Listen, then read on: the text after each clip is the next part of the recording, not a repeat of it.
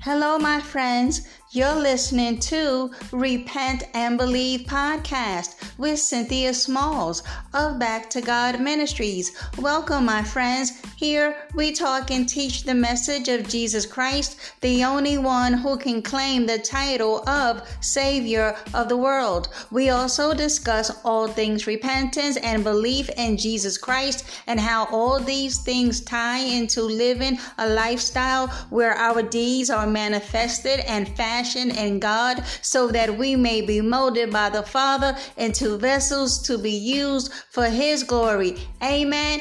Amen. All right, so let's get started.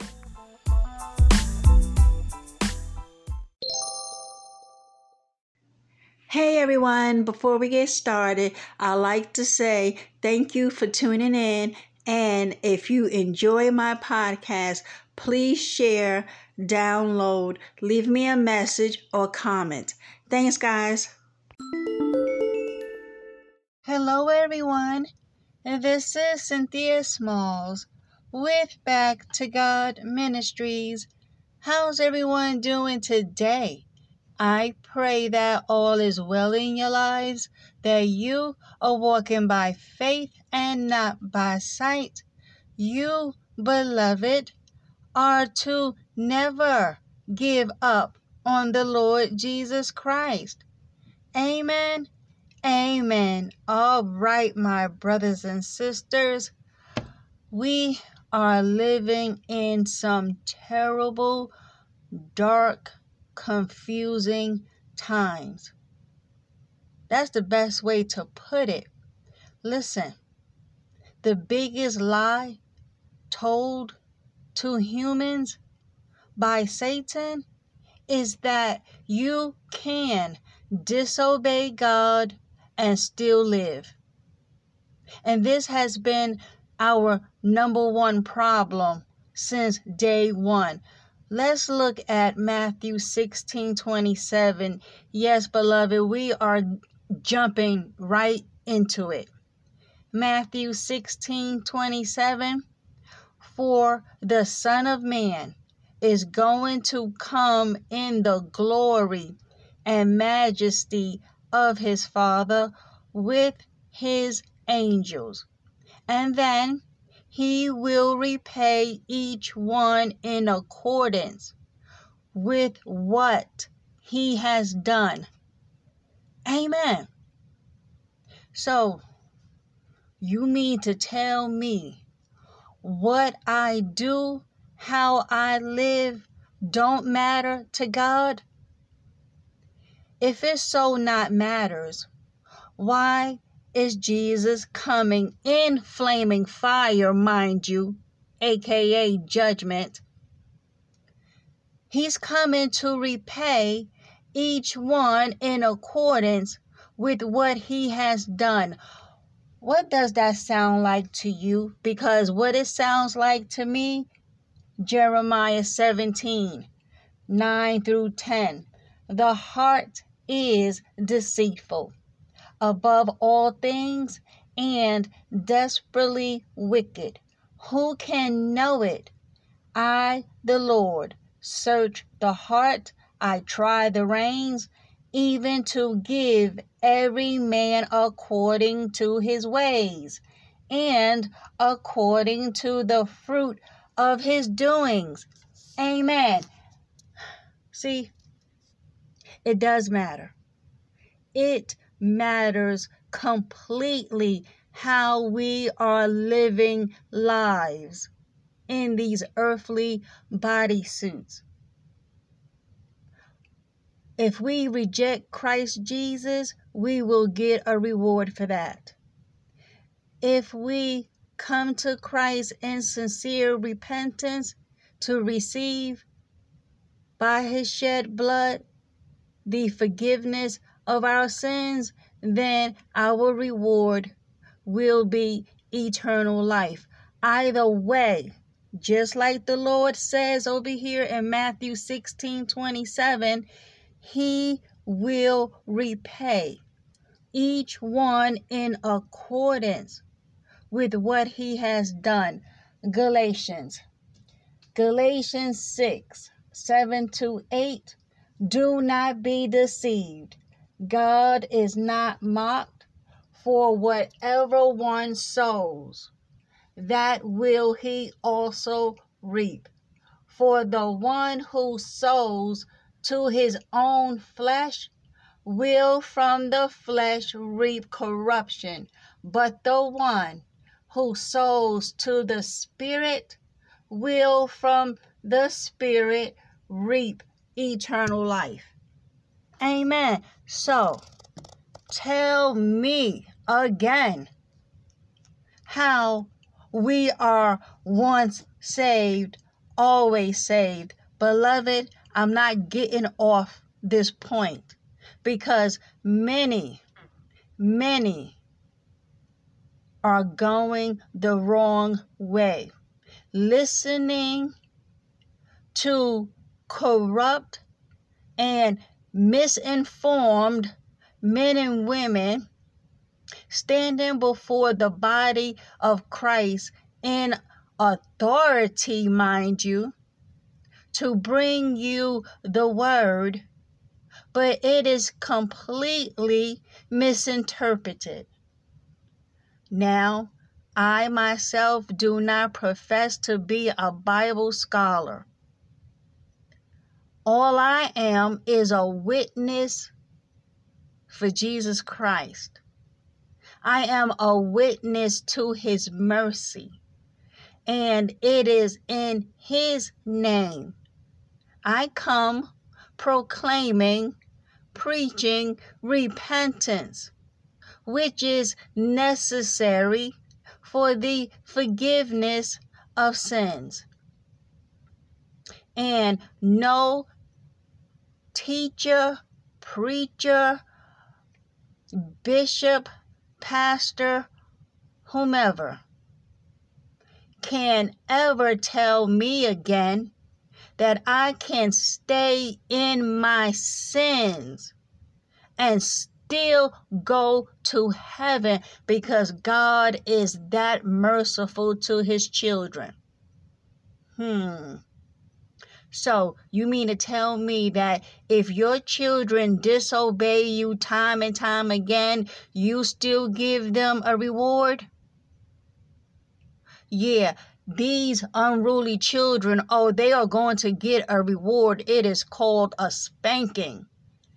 In my house, how I grew up, when we disobeyed, after repeated warnings about disobedience and we did it anyway, our reward was not going to the park. It was not going to the circus. It was getting in that room ready for a whooping. So, I have pulled out this word from the Lord. He had given me this for his people back in July of this year, 2023. And I felt led to bring it out for today's podcast. Thus saith the Lord. The only way to salvation is through repentance. Faithfulness and repentance comes from heaven. Those who walk in it will be saved. This nation is wicked. This nation of yours is wicked, vile, and detestable before my eyes. They are naked and ignorant. Evil pervades their hearts, and the way of righteousness they have not learned. They serve only their bellies. They do not serve me, nor do they know me. Many have come to me, but have left me, daughter. They came and they left, but not so the righteous. They have not left me. There's punishment in store for the unrighteous. Tell them, daughter, there's punishment in store for the unrighteous. Repent and turn from your evil, wicked ways. Thus saith the Lord. Turn to me while there's still a chance and while there's still hope. Once I return, judgment will ensue and will be pronounced. All those who chose the path of wickedness and idleness will certainly perish. Those who chose righteousness will certainly receive eternal life and inherit my Father's kingdom. But all those who live for self and the things of this evil present world will most assuredly perish. Tell the people to repent, for the day of judgment is near. I will not delay. The day is fastly approaching when I, Jesus, will judge the inhabited world in righteousness. Tell them again, daughter, repent, repent, repent. Thus saith the Lord. Amen. Glory be to God. Beloved, that age-old question is still circulating. Why can't we just live however we want and still be saved? Aren't we sealed in Christ forever? I believe. Okay, but have you repented and turned from your sins? Are you walking in the newness of life? Now that you are born again, do you have a problem with sanctification? Do you not know you are being sanctified to be holy and to live righteously and godly in the sight of the one who died a horrific, bloody, violent, brutal death in your stead?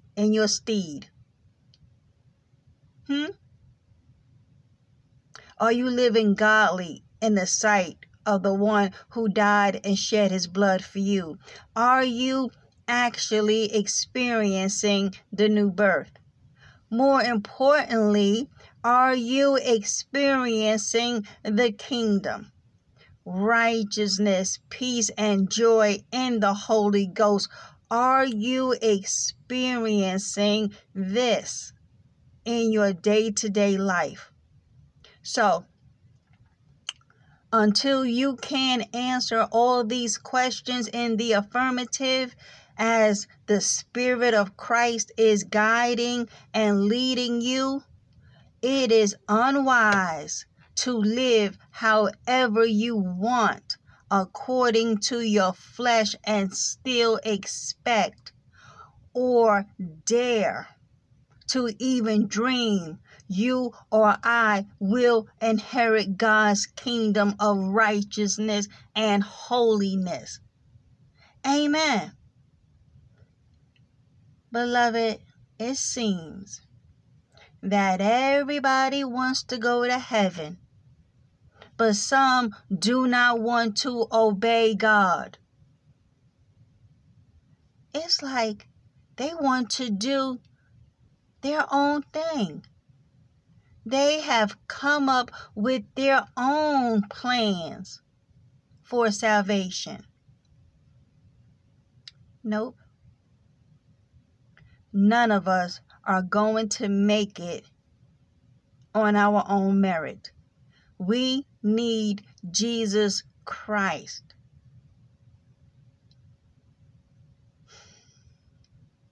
And he who sits on the throne said, Behold, I am making all things new. Also he said, Write, for these words are faithful and true. They are accurate incorruptible and trustworthy. And he said to me, it is done. I am the Alpha and the Omega, the beginning and the end.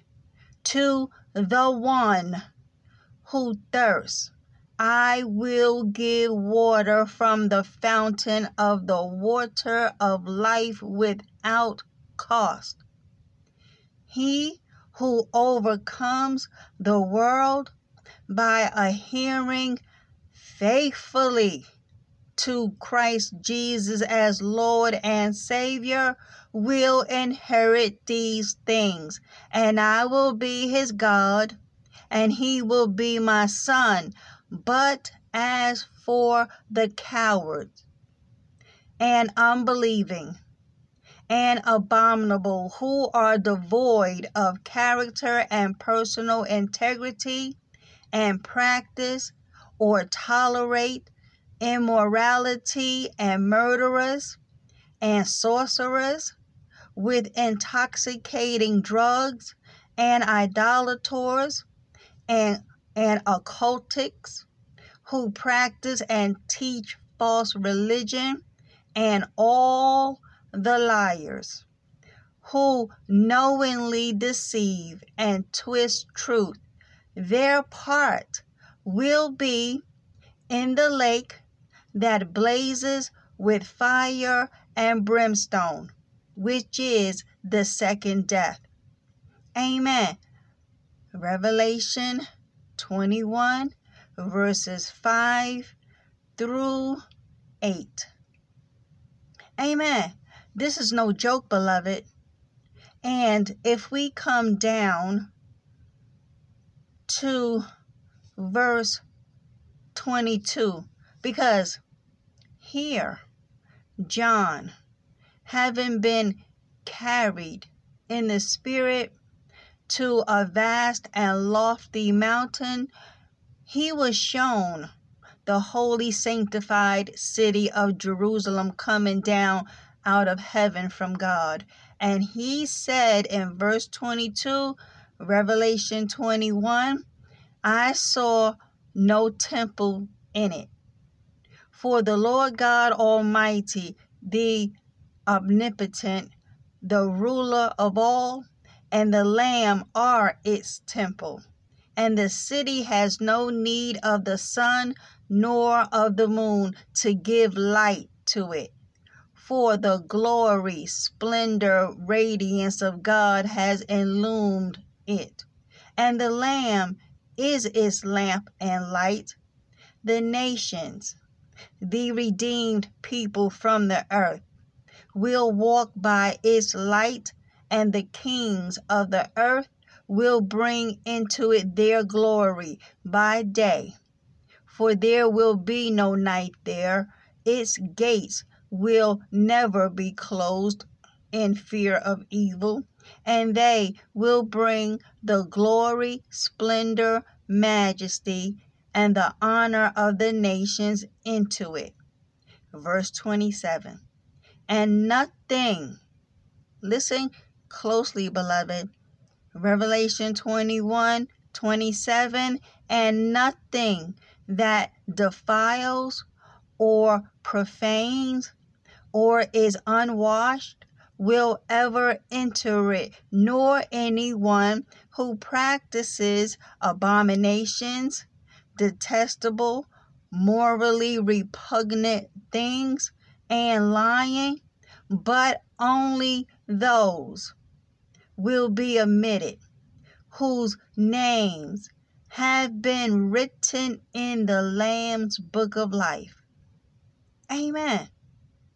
So I must ask, who in their Christ-believing mind would want to miss out on the splendor of the kingdom? Because John, listen, if you study Revelation 21, that whole chapter, John explained in glorious detail the beauty and the magnificence of the new city. The new Jerusalem will be a sight to see. That is why it is imperative to understand we are either slaves to sin and will inherit the punishment that is associated with it, or we are slaves to righteousness and inherit the rewards associated with it. So let's get into it today. What we talking about? Well, we are going to answer the question, can you still live however you want in wickedness and still inherit this wonderful, magnificent kingdom? And the answer is a resounding no, certainly not. Listen, Christ Jesus died so that our past sins can be forgiven, and therefore God's wrath is no longer upon us. Going forward, we obey Lord Jesus' command found in John 8:11 to go, and sin no more. Amen. No, you can't. Stop playing, y'all. Quit it. No, you can't continue to live in your masturbation and your fornication and your weed smoking and your adultery, not to mention adulterous remarriages. Oh, beloved, I can't begin to even go into it today about the wrong teachings on a divorce and remarriage. I can't begin to even tell you that how some, now I'm quite sure these are sincere men, right? You know, as the saying goes, a broken clock is right at least twice a day. And some of these men, are preaching, teaching sound doctrine, but certain topics of the Bible, they miss it. And one of the biggest areas that is being missed is divorce and remarriage. Beloved, at the end of the day, both Jesus Christ and the Apostle Paul went into great detail to explain to us and to teach us that if you divorce and you have a living spouse, you must remain unmarried. Why? Because he or she is still alive. Only, and only death ends the marital covenant. That's it. So if the person has not died, you are not free and clear to remarry. And I know many have made a mockery out of 1 Corinthians chapter 7. All of this error in teaching that if the person was a non-believer and the non-believer left, then you can divorce and you can remarry because you are no longer bound. But you got to look up that word bound. Paul was not advocating divorce and remarriage when he said you are no longer bound. The covenant is still in effect. What he was talking about is that once you divorce, whether he divorced you or vice versa, he or she cannot come back into your life and have the authority as husband when you and him are living in two different locations. Unlike when y'all were living together, he's the head of the house. Yes, Holy Spirit. The Bible tells us over there in Ephesians 5:25, the man is the head of the house. And so if you two are no longer married, well, he is no longer the head of your house. You are not in servitude to him. You are not bound to him in that way. But Paul was not saying that it's okay to remarry because now he has left and now you are good to go. Because see, this is where studying the word of God must have its way in our lives. Otherwise, we will be led astray in error. I'm telling you, because see, the problem that we are facing in this very clear and concise teaching is the flesh. The flesh wants to continue to have sex. So, before I get into all of that, because it is so disturbing that people who are coming before God's children are leading them down a path where the Bible says no adulterer will inherit God's kingdom. And then they will throw in their own personal, opinions. Well, because, physical abuse, if you leave the spouse because of physical abuse, then you can remarry. Because, Jesus wants you to be happy.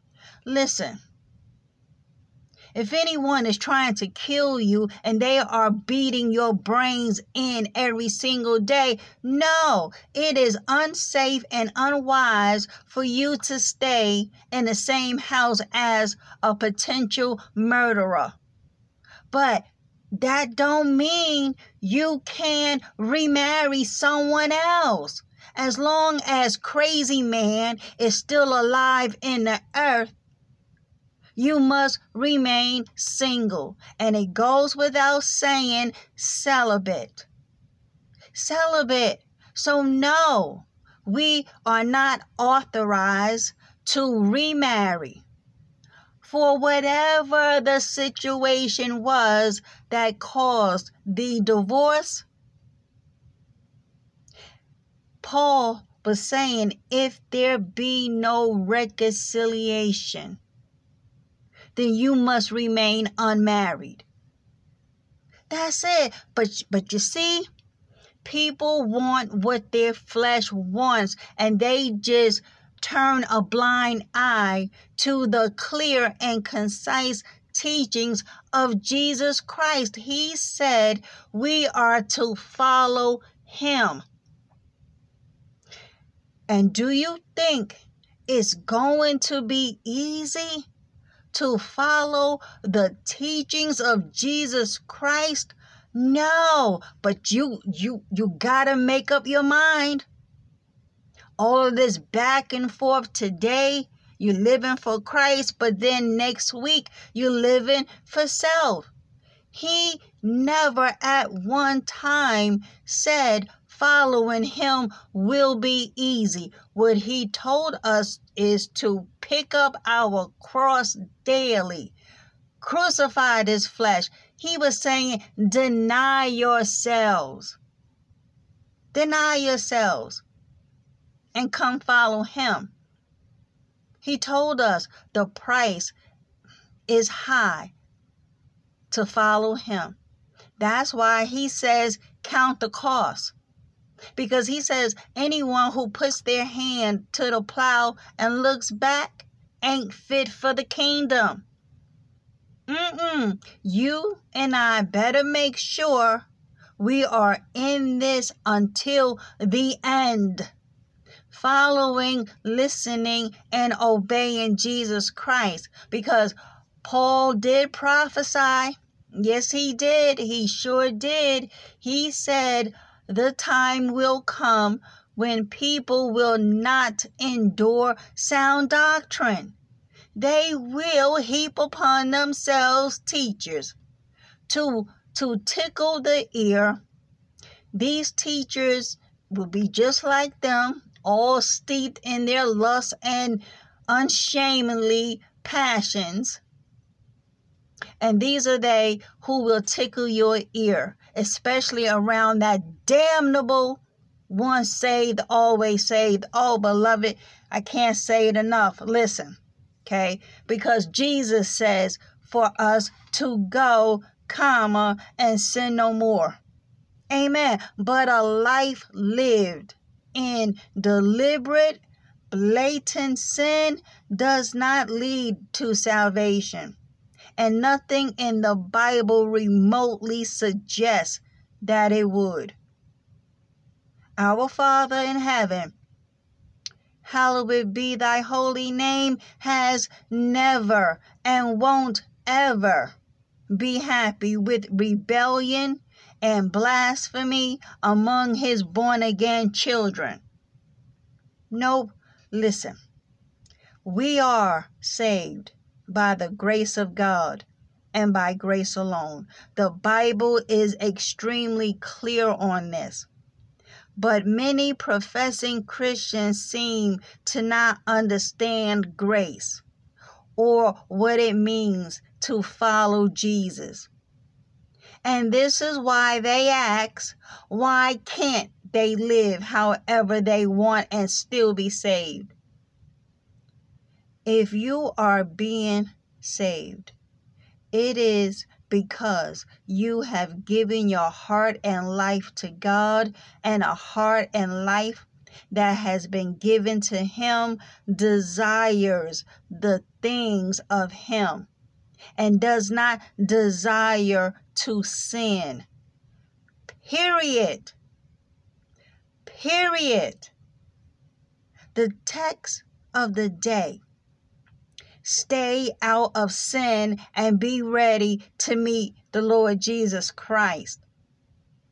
Listen, Paul, who was called to be an apostle by the Lord Jesus Christ, and under the leading and influence of Holy Spirit, teaches us in the New Testament what will disqualify us from inheriting the kingdom of God.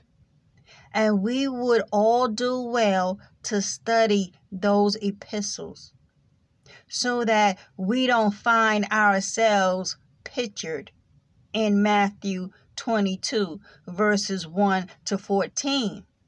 Because down in verses 13 to 14, Lord Jesus states, "Then said the king to the servants, bind him hand and foot and take him away and cast him into outer darkness. There shall be weeping and gnashing of teeth, for many are called, but few are chosen." Amen. Beloved, do not be a castaway. All of this foolish rhetoric about once I'm saved, I'm always saved, nowhere in the New Testament. And you know what? I'm going to keep staying on this point. As long as the Holy Spirit has me camped out here, this is where I'm staying. I can't tell you how many I'm running into who are hanging their eternal spiritual hats on this false doctrine as they are living. I'm talking about going to bed, waking up, going to bed, waking up, going to bed, waking up in willful sin, claiming that Jesus Christ is their Lord and Savior. I'm talking about adulterers. I'm talking about seductresses who don't care if their bodies are stumbling blocks. If it's hot, I'm going swimming. And all of their earthly bodily glory, they going swimming. So if you can't keep your eyes to yourselves, then that's your problem. See, that's the mentality. See, they don't care if you go to hell. and they ought to check where they truly are in the spirit. Why would you cause anyone to stumble and end up in hell just because it's hot outside? I'm going swimming. I ain't thinking about y'all. See, selfish.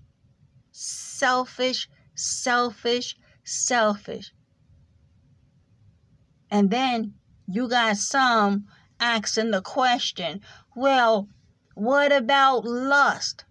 Well, what about it? Talking about how the fact that they are in an adulterous remarriage, but they don't believe so, but they are. And so when you tell them, well, you got to leave that. If you claiming Jesus' name and you saying that you and God are good and you are born again, and yet I'm telling you what thus saith the Lord, the Bible is saying this, even your own mama has asked you, did you get this business straight with God about this remarriage? If your own mama is telling you the same thing, God is sending you a warning time and time again. And your question is, what about lust then? Well, what about it? Kill it. Kill it. Don't become a castaway. Told you. The Bible doesn't even allude to this absurd doctrine. I can live however I want and I'm still in good right standing with God. You are deceived. Listen, you're not the only one. I was deceived. Many were. But when we got the light, we don't ignore that. I know what the problem is. Many are not serious about their salvation. Because I'm telling you, if you are truly serious about your salvation, you will spend your life making sure you are staying out of anything that will cause you to be disqualified. Jesus gave the remedy. Yes, a drastic remedy. If anything causes your eye to sin, pluck it out. If your hands cause you to sin, cut it off. He was saying take drastic measures so you don't end up in hell, the place where weeping and gnashing of the teeth. You don't want to end up in hell. Death may seem to be a long way off. People in hell will counter you on that. To them, it seemed like they were just born and now they are in a place.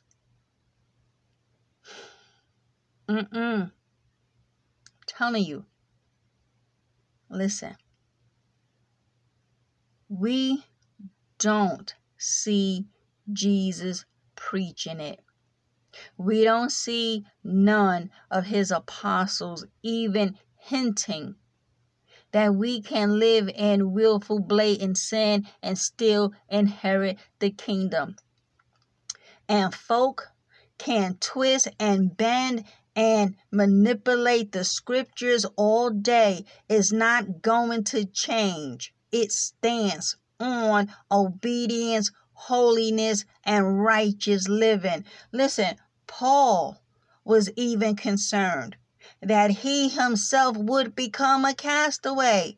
So if once saved, I'm always saved, aka eternal security, was sound doctrine, and that you can still get into the kingdom anyway, why was Paul so adamant about keeping his body under subjection? Let's go to the scriptures. Let us start off with 1 Corinthians 6, verse 12. Because listen, Paul is here saying we are to glorify God in body and spirit. Listen, verse 12, 1 Corinthians 6. All things are lawful for me, but all things are not helpful. All things are lawful for me, but I will not be brought under the power of any. Foods for the stomach, and the stomach for foods. But God will destroy both it and them. Now, the body is not for sexual immorality, but for the Lord, and the Lord for the body. And God both raised up the Lord and will also raise us up by his power. Amen. Let us. Verse 15. Might as well. Since we over here. Do you not know that your bodies are members of Christ? Shall I then take the members of Christ and make them members of a harlot? Certainly not. Amen. Beloved, listen, again, why was Paul concerned about this? Because no harlot, no fornicator, no adulterer, no sexual immoral persons will inherit God's kingdom. So if Paul taught, once saved, I'm always saved, if Jesus taught, once saved, I'm always saved, why is this a grave concern? No. Why was Paul so gravely concerned about our bodies not being for sexual immorality? Well, he just told us in verse 13, God will destroy it. That's right. Paul was clear. Ain't nothing is going to make him a slave. Yeah, some things may be lawful, but he will not be brought under the power of anything that will disqualify him from the kingdom. Amen. Listen, he took his race seriously, and so shall we. Glory be to God for his mercy. Elsewhere, we see Paul once again making sure he is not disqualified. After all the preaching of the gospel, then he himself not get in? I'm telling you, beloved, it is ridiculous what is coming out of these apostate churches. So that corrupt men and women can tickle your ear, lull you into a false sense of quote unquote eternal security, and not warn you of the wages of sin. It is atrocious. And if they are talking about sin, it is made light of, because they hyper grace.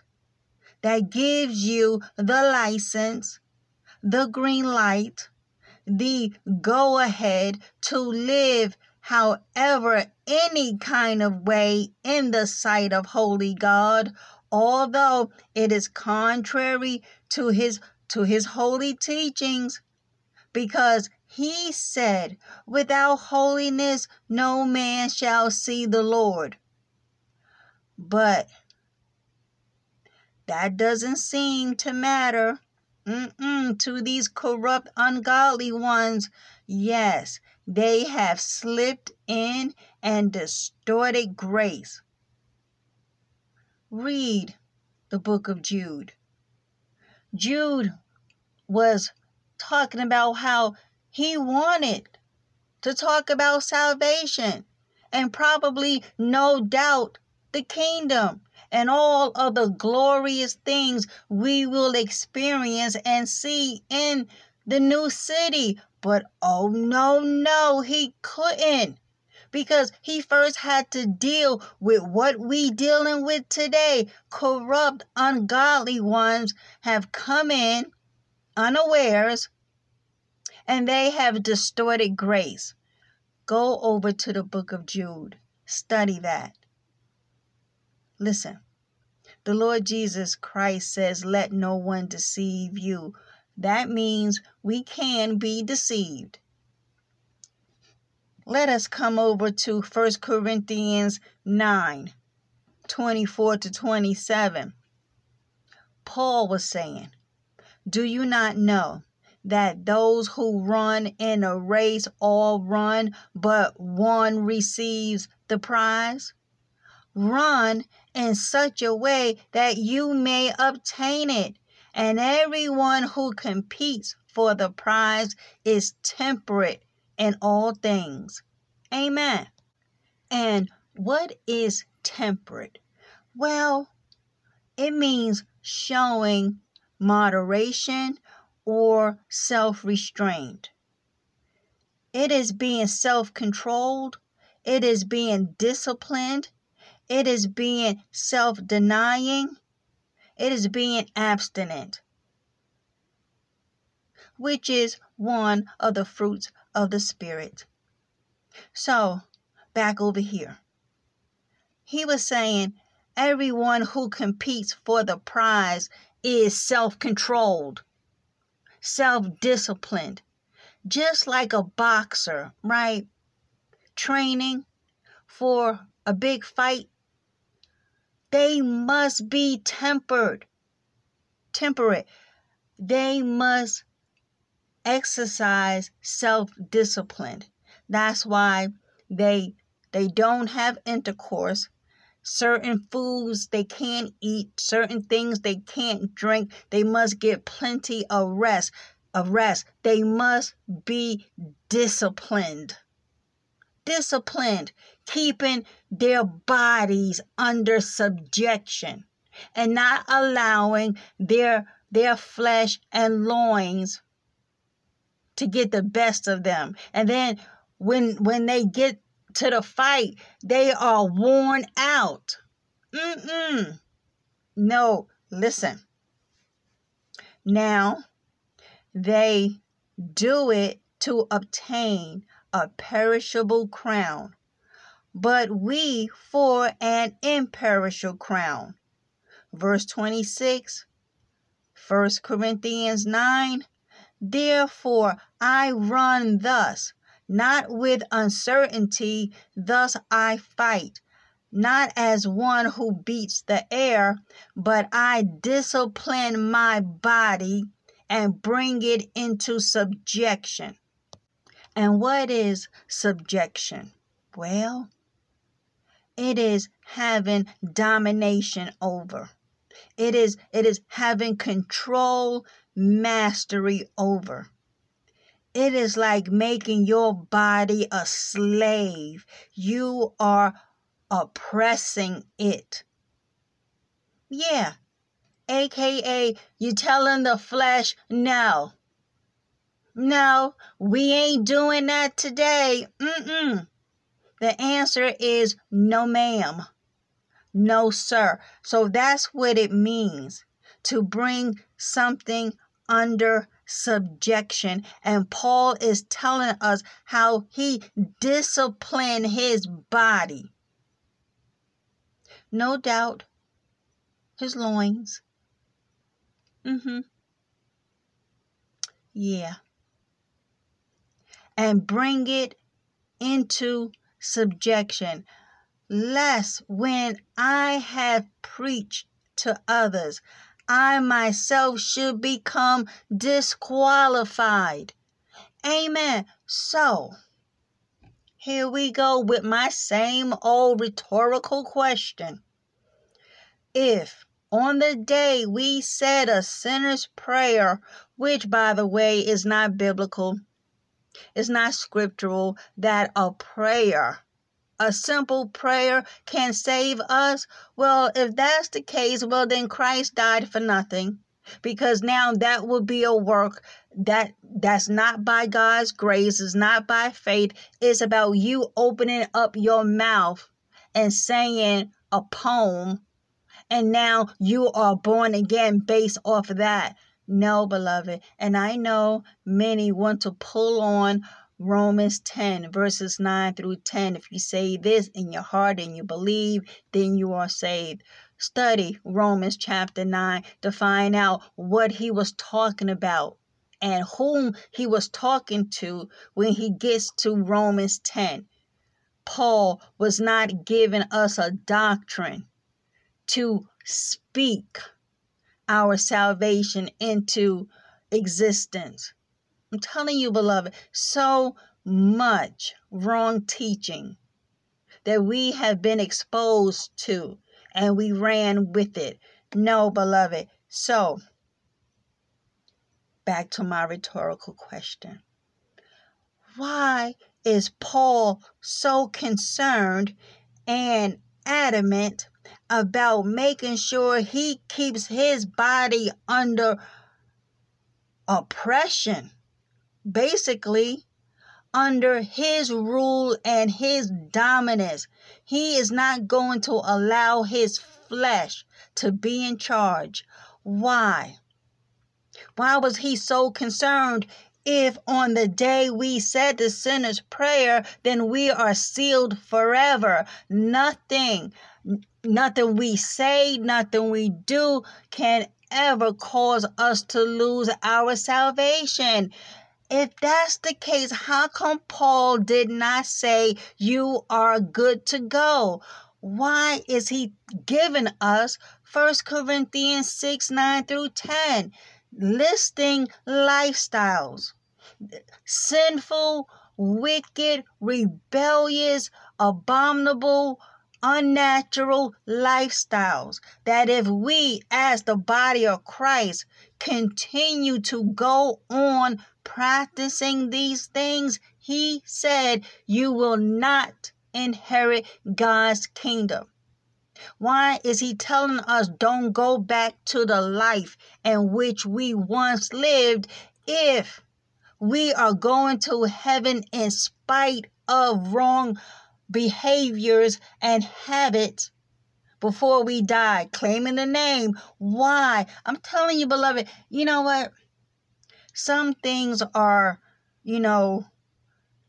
doctrinal sound, but some things are just common sense. Common sense. You mean to tell me I can sleep my way into heaven and still stand before Jesus and he will say, well done, my good and faithful servant? Where have I been faithful if I'm still fornicating, I'm still masturbating, I'm still smoking the weed, I'm still lying, I'm still stealing, I'm still a drunkard, and not to mention a seductress harlot? How am I? And don't you even say, well, that just simply means you were never born again. No. Where's my bell? No, beloved. Paul is addressing those who are born again. He's not talking to sinners. Listen. Okay. We do know that false converts have come into existence. Hold on, someone's ringing my bell. Okay, I'm back. Well, we do know there have been, and sad to say, will be false converts. But he's talking to believers, and he was warning them to not go back to their filth.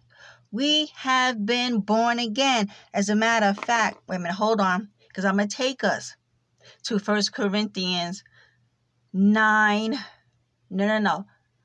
I'm going to say verse 10 and 11. But let's finish with what Paul was saying over here in 1 Corinthians 9, namely verse 27, because he was telling us, I discipline my body and bring it into subjection, lest when I have preached to others, I myself should become disqualified.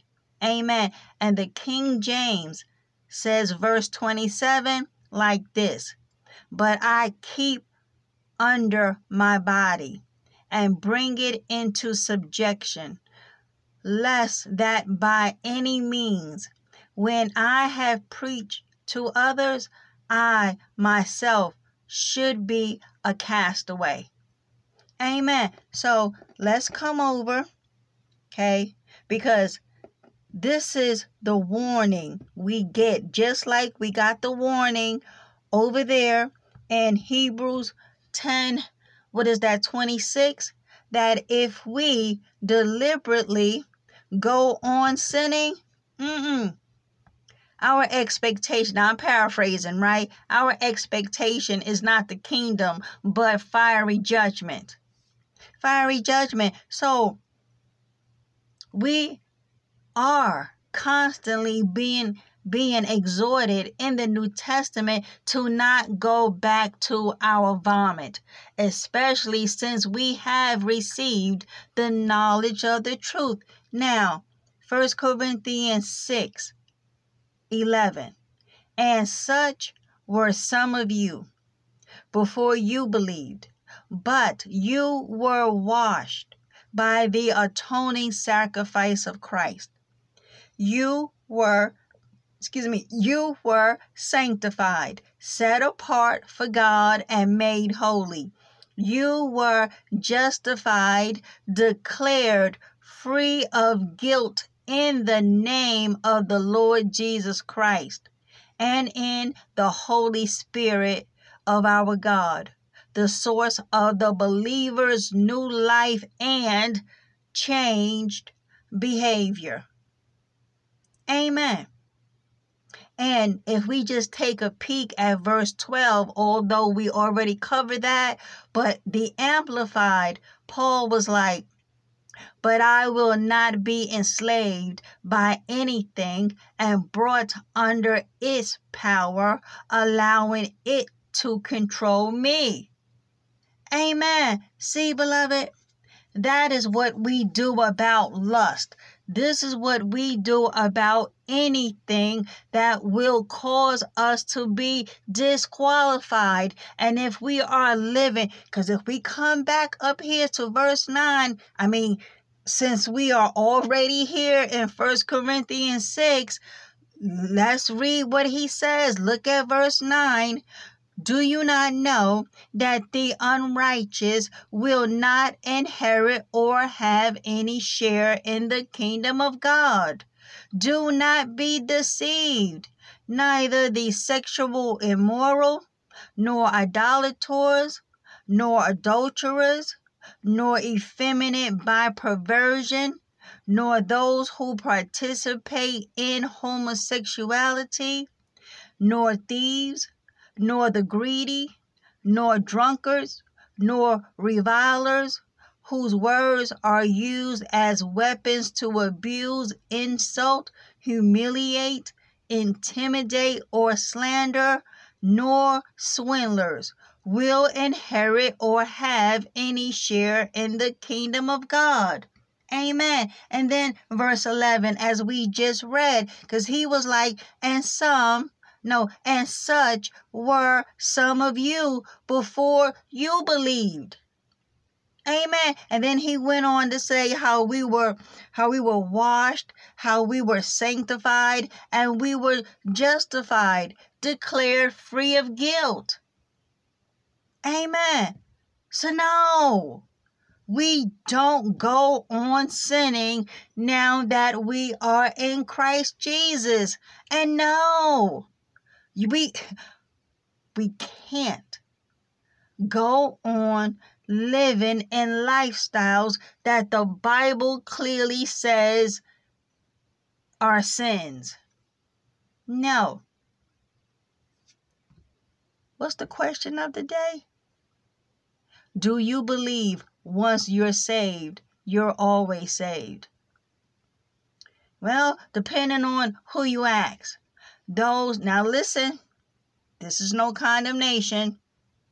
Those who are studying the Word of God, those who are self-disciplined and controlled by Holy Spirit's sanctification, we know if we continue to live lives according to the flesh, listen, Galatians 6:7, what's that? Yeah, verses 7 to 8 ain't going anywhere. It's not. We keep sowing to the flesh, from the flesh we shall reap. Reap what? Eternal destruction. But Cynthia, it's impossible to live a life without sinning. So you want to go on sinning? You want to live a life that is not pleasing to God? Well, I'm just saying, it's impossible. So you mean to tell me that you are not willing to pluck out some eyes and cut off some hands so that you don't go to hell fully intact? Yeah, go to hell fully intact? Or do you want to walk around maimed and inherit God's kingdom? You mean to tell me Jesus actually wants us to literally pluck our eyes out? You see, you ain't ready. You ain't ready to pick up that cross and follow Jesus. Do you think it was easy for Jesus to go to the cross knowing what crucifixion would entail? You mean to tell me he went there skipping and laughing? Although in the spirit, he was looking ahead at the joy of the day when you and I will come to Christ Jesus. We don't take what he has done for us lightly, nor do we blaspheme it by whining and crying like big old babies, like it's going to kill you if you don't ever have sex ever again in life. Because at the end of the day, beloved, we all are going to die. Unless Christ returns before then, we will all go by the way of the grave. And all of this sex we had to have, all of this partying we had to have, all of this cussing and still being friends with the world, all of it we had to have, will it be worth it? Will it have been worth you having your big time fun now only to have to spend eternity in the lake of fire? Well, the answer is no. Nothing according to the flesh is worth us losing our souls. Thank you, Holy Spirit. Nothing. Christ gave it all up. So we can't give it all up for him. Certain things we must ask ourselves. So, what was I talking about? Yep. We were talking about how Paul. We were talking about how if Paul was concerned, why didn't he go all out and live his best life ever if we get to go to heaven anyway? He talked to Jesus Christ face to face. So we know he was converted. Look at all his letters exhorting us to remain faithful and to stay out of sin. Why didn't he at any time? He wrote what, as they say, 2/3 of the New Testament. How many epistles? 13? I believe, something thereabout. Why in any of that he never stopped hammering about do not use your bodies as instruments of wickedness? Why even go through all of that if we are good to go? See, beloved, certain things just needs our cognitive thinking. It ain't even so much of being a Bible scholar. Again, common sense. No, we can't live however we want. Listen. Where's my little notes? Here we go. Because see, I wrote down this. So, if Paul was concerned about it, I know what I was going to say. We already have established, okay, Paul, he was greatly concerned. So, away with all of this, once I'm saved, I'm always saved. But the Lord Jesus Christ, if he taught once saved, always saved, why didn't he commit sin? Because he was going to be raised up on the third day anyway. Why not live his best ancient Israel life? If at the end of the day, sinners and backsliding Christians get to go to heaven anyway. That's false doctrine. That's a whole nother false religion, beloved. Listen, you and I can be disqualified if we continue to live in our vomit. What did another apostle say about this? Peter. Peter says over there in 2 Peter 2, because he was alerting us to these false prophets. Just like there were false prophets in Israel, he said, there shall be false prophets among us too.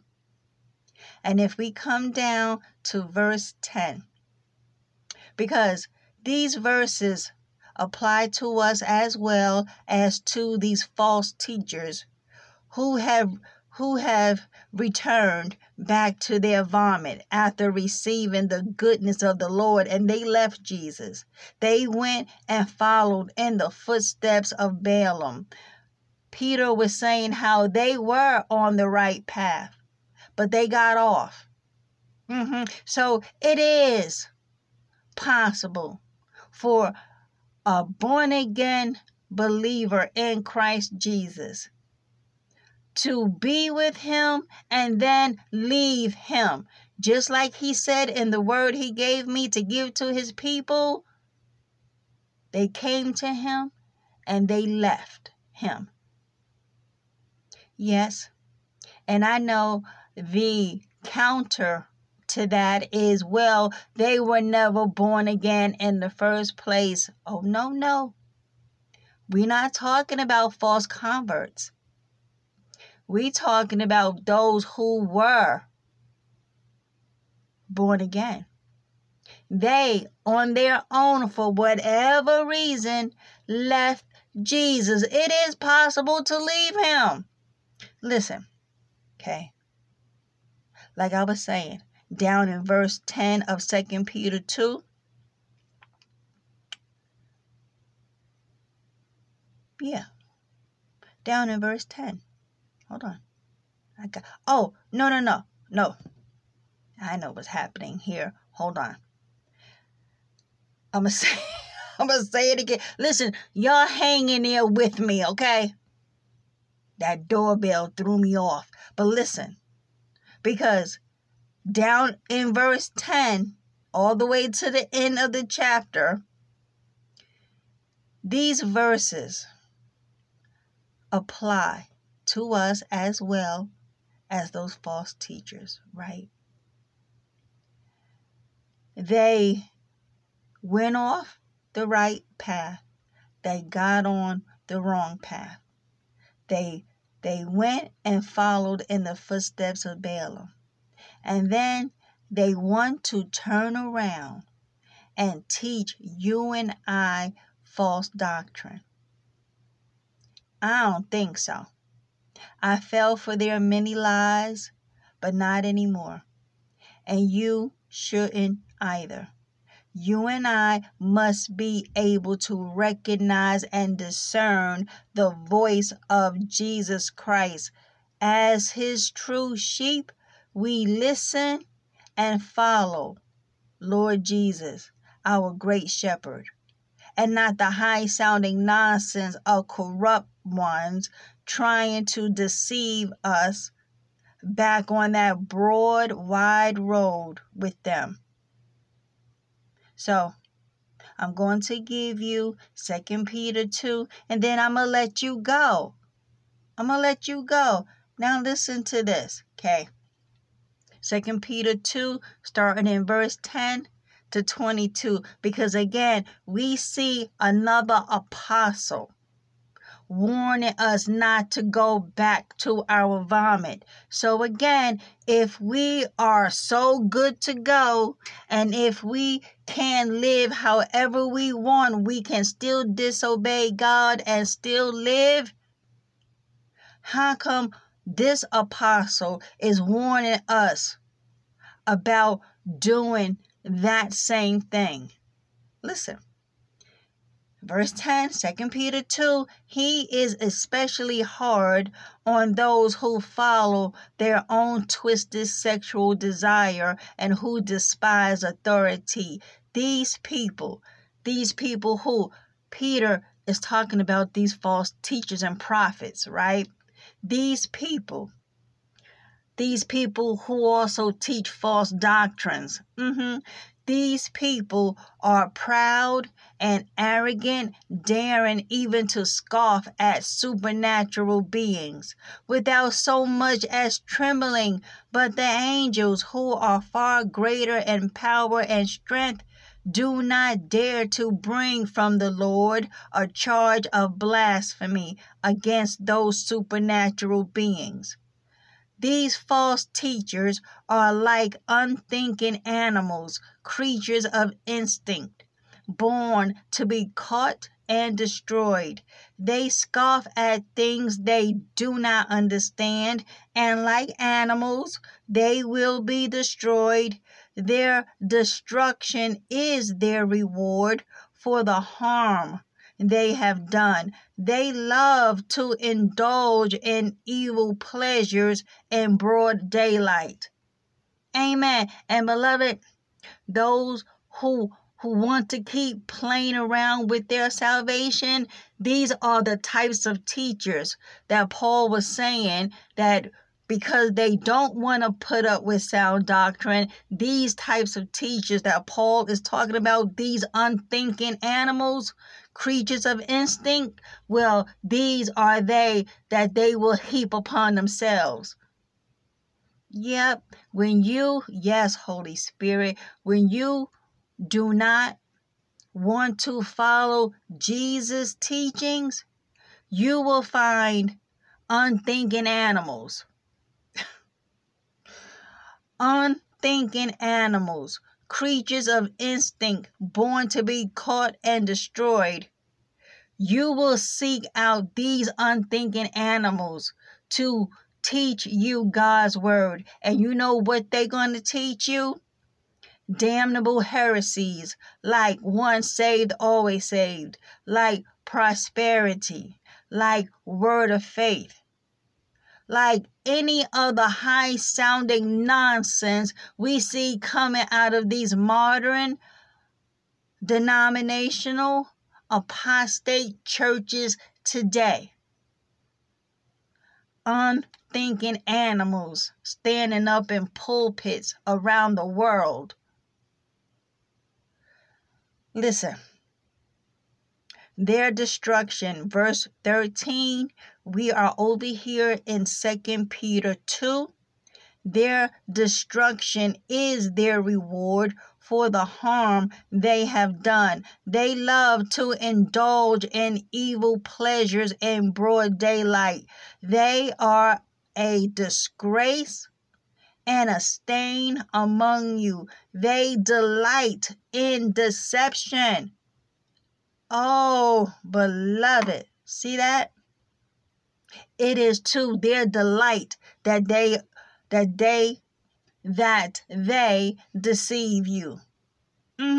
Even as they eat with you in your fellowship meals, they commit adultery with their eyes, and their desire, listen to this, and their desire for sin is never satisfied. Again, these are they to whom will be heaped upon the person who refuse sound doctrine. These unthinking animals, they commit adultery with their eyes. Their desire for sin is never satisfied. And these are they who want you to call them bishop, pastor, elder, doctor, reverend, minister, prophet, prophetess. Oh, listen, they lure unstable people into sin. And they are well trained in greed. Oh, beloved, listen, they live under God's curse. They have, listen to what happened to them. This is how they became apostate. They have wandered off the right road and followed the footsteps of Balaam, son of Beor, who loved to earn money by doing wrong. But Balaam was stopped from his mad course when his donkey rebuked him with the human voice. These people are as useless as dried up springs or as mist blown away by the wind. They are doomed to blackest darkness. They brag about themselves with empty, foolish boasting, with an appeal to twisted sexual desires. And this is the prophet, beloved, the false prophet. They promise, no. Verse 18. They brag about themselves. Oh, yes, they do. With empty, foolish boasting, with an appeal to twisted sexual desires, they lure back into sin those who have barely escaped from a lifestyle of deception. They promise freedom, but they themselves are slaves of sin and corruption. For you are a slave to whatever controls you. Amen. Beloved, did we not just have a study about being slaves to the one whom you obey? Verse 20, and when people escape from the wickedness of the world by knowing our Lord and Savior Jesus Christ, and then get tangled up and enslaved by sin again. So Peter is not talking about false converts who are living a lifestyle of sin. Well, that's because they were never born again, which is true, but that's not what Peter is talking about. That's not what the writer of Hebrews was talking about. That's not what Paul was talking about. And we know that's not what Jesus was talking about. Who is this? Peter is talking about those who have escaped from the wickedness of the world by knowing our Lord and Savior Jesus Christ. Beloved, it is so easy to say, well, that person was a false convert. That's why they are still living in sin. Well, yeah, that's true. Again, but that's not what Peter's talking about. He's saying, having escaped the wickedness of the world by knowing our Lord and Savior Jesus Christ, and then get tangled up and enslaved by sin again. So, what you mean, once I'm saved, I'm always saved? No, I can go back into sin. I'm not safe if I'm still going back in sin, and people do it every single day. We got to repent. He says, how they get tangled and enslaved by sin again, they are worse off than before. It would be better if they had never known the way to righteousness. So again, no false converts here. He's talking about those who knew the way to righteousness. They knew it. They absolutely knew it. No false convert. We talking about born again believers. He says it would be better if they had never known the way to righteousness than to know it. And then, see, first they knew it, and then they reject the command they were given to live a holy life. See, I know the clapback is always about a false convert. Nope. I'm praying I'm making this crystal clear. Peter is talking about those who knew the way to righteousness, but they rejected the command they were given to live a holy life. Yes, Holy Spirit, I can think of John 8:11. That is a clear command to live a holy life. When Jesus did not condemn the woman who was caught in the very act of adultery, he told her to go, and sin no more. Just like he told the man whom he healed, the one who had that foot problem. Well, he told him to go and sin no more unless a worse thing comes upon you. That's a command to live holy and godly. But those who knew the way to righteousness, well, he was saying it would be better if they had never known it than to have known it and then reject it. To reject the command they were given to live a holy life. Well, verse 22, they prove the truth of this proverb: a dog returns to its vomit. And another says, a washed pig returns to the mud. Amen. Amen. So, beloved, as I let you all go,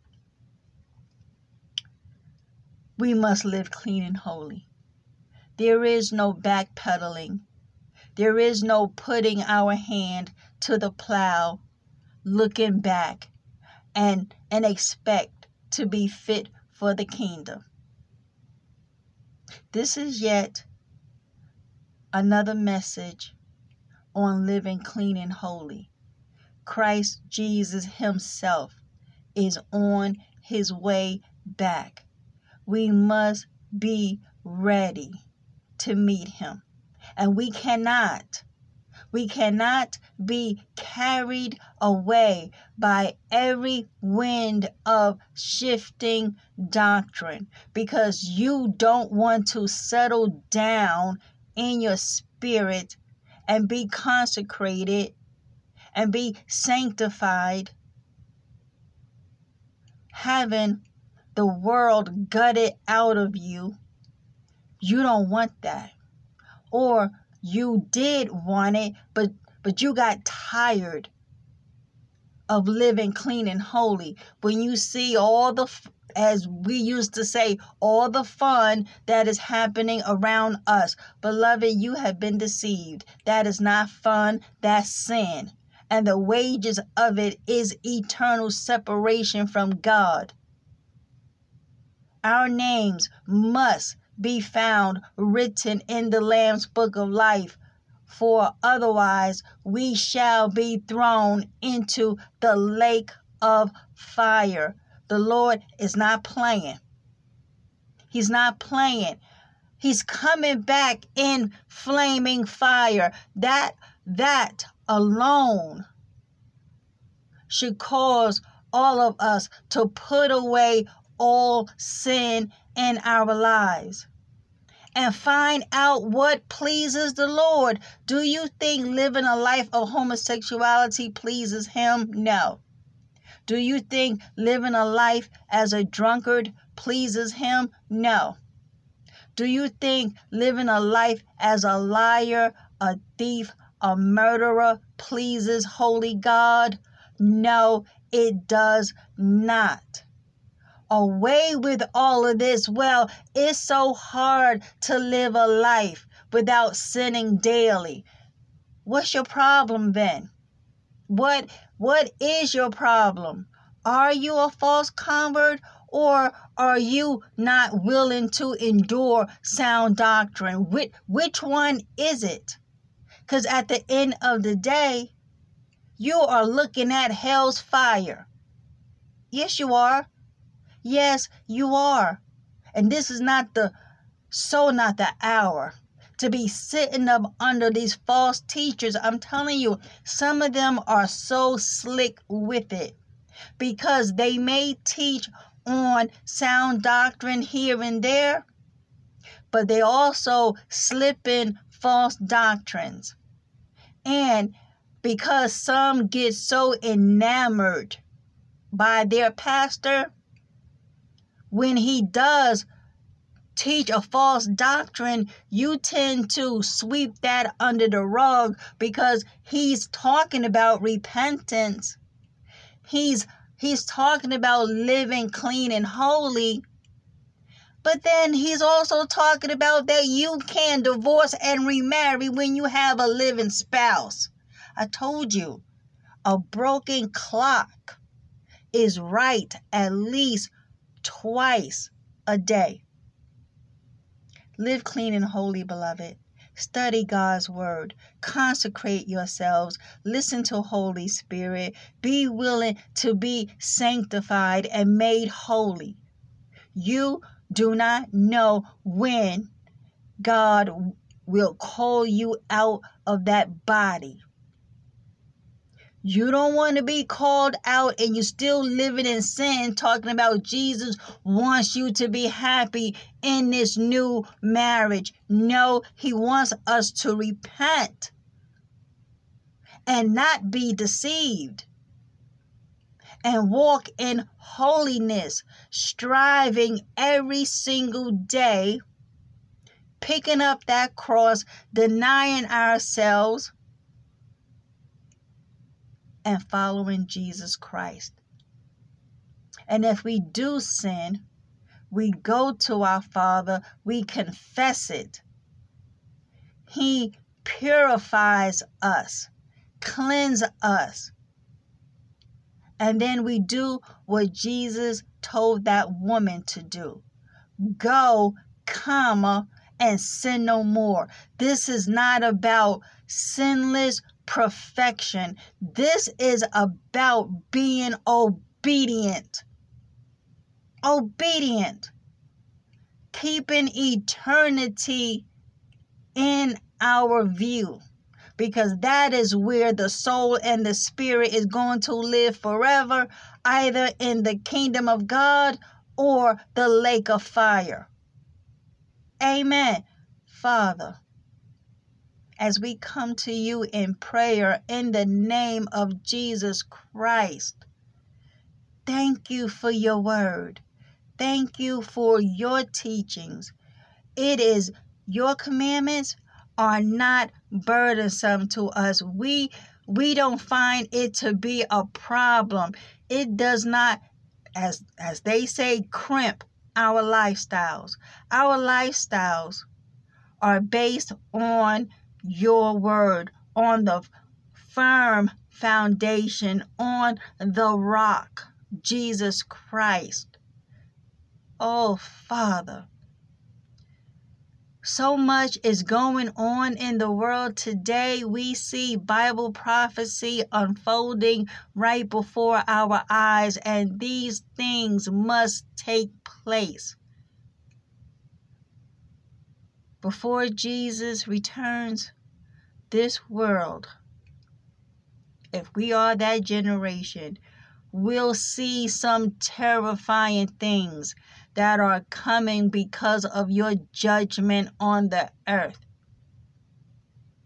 May we remain faithful and endure until the end, so that we may receive eternal life. That is our blessed hope, Jesus Christ's return, so that we shall receive eternal life. Oh, Father, we ask for grace, strength, boldness to continue to live in a world that hates Jesus Christ, who deny your existence, who follow after Satan, whether they know it or not. If we are not for Christ, then we stand with our enemy, and God forbid, if we any longer continue to want to be friends with this world, we will always be an enemy of God. Thank you for having mercy on our souls. Thank you for calling us out of darkness. Thank you for transferring us to the kingdom of your dear Son, Jesus Christ. We love you, we honor you, and we give you praise. Oh, Father, I pray for the saints that we remain faithful to Jesus Christ. May we never follow strange voices, strange doctrines that makes absolutely no sense at all. And I don't care how they dress it up. I don't care that they are charismatic, profound, and prolific. If what they are teaching does not add up with your word, I'm not paying them no attention at all. Thank you for your mercy. Thank you for showing us the path that is straight and narrow. I love you, my Father. Glory be to your name. In Jesus' mighty name I pray. Amen. Amen. Glory be to God. All right, beloved, repent and believe. Stop sinning and turn back to God. Be not deceived. Listen, study the Word of God. You got a phone, right? Google. Oh, I shouldn't say that too loud. My phone will start acting like I'm seeking help. Let me not say it like that. Go and do search on your phones. Living clean and holy versus living wicked and wrong. And see these scriptures that come up for that. Start there, beloved. Only you, only me, will stand before Jesus on the day of judgment to give an account. Will it be at the Bema seat to receive our rewards? Or will it be at the great white throne judgment to hear how our names are not found written in his book of life? That very thought alone should keep us up at night, especially if we are in sin. And you know, if you are in sin, you know you are. All right, beloved. Lord willing, until next time, I shall be speaking to you all soon. Praise the living God. Bye for now.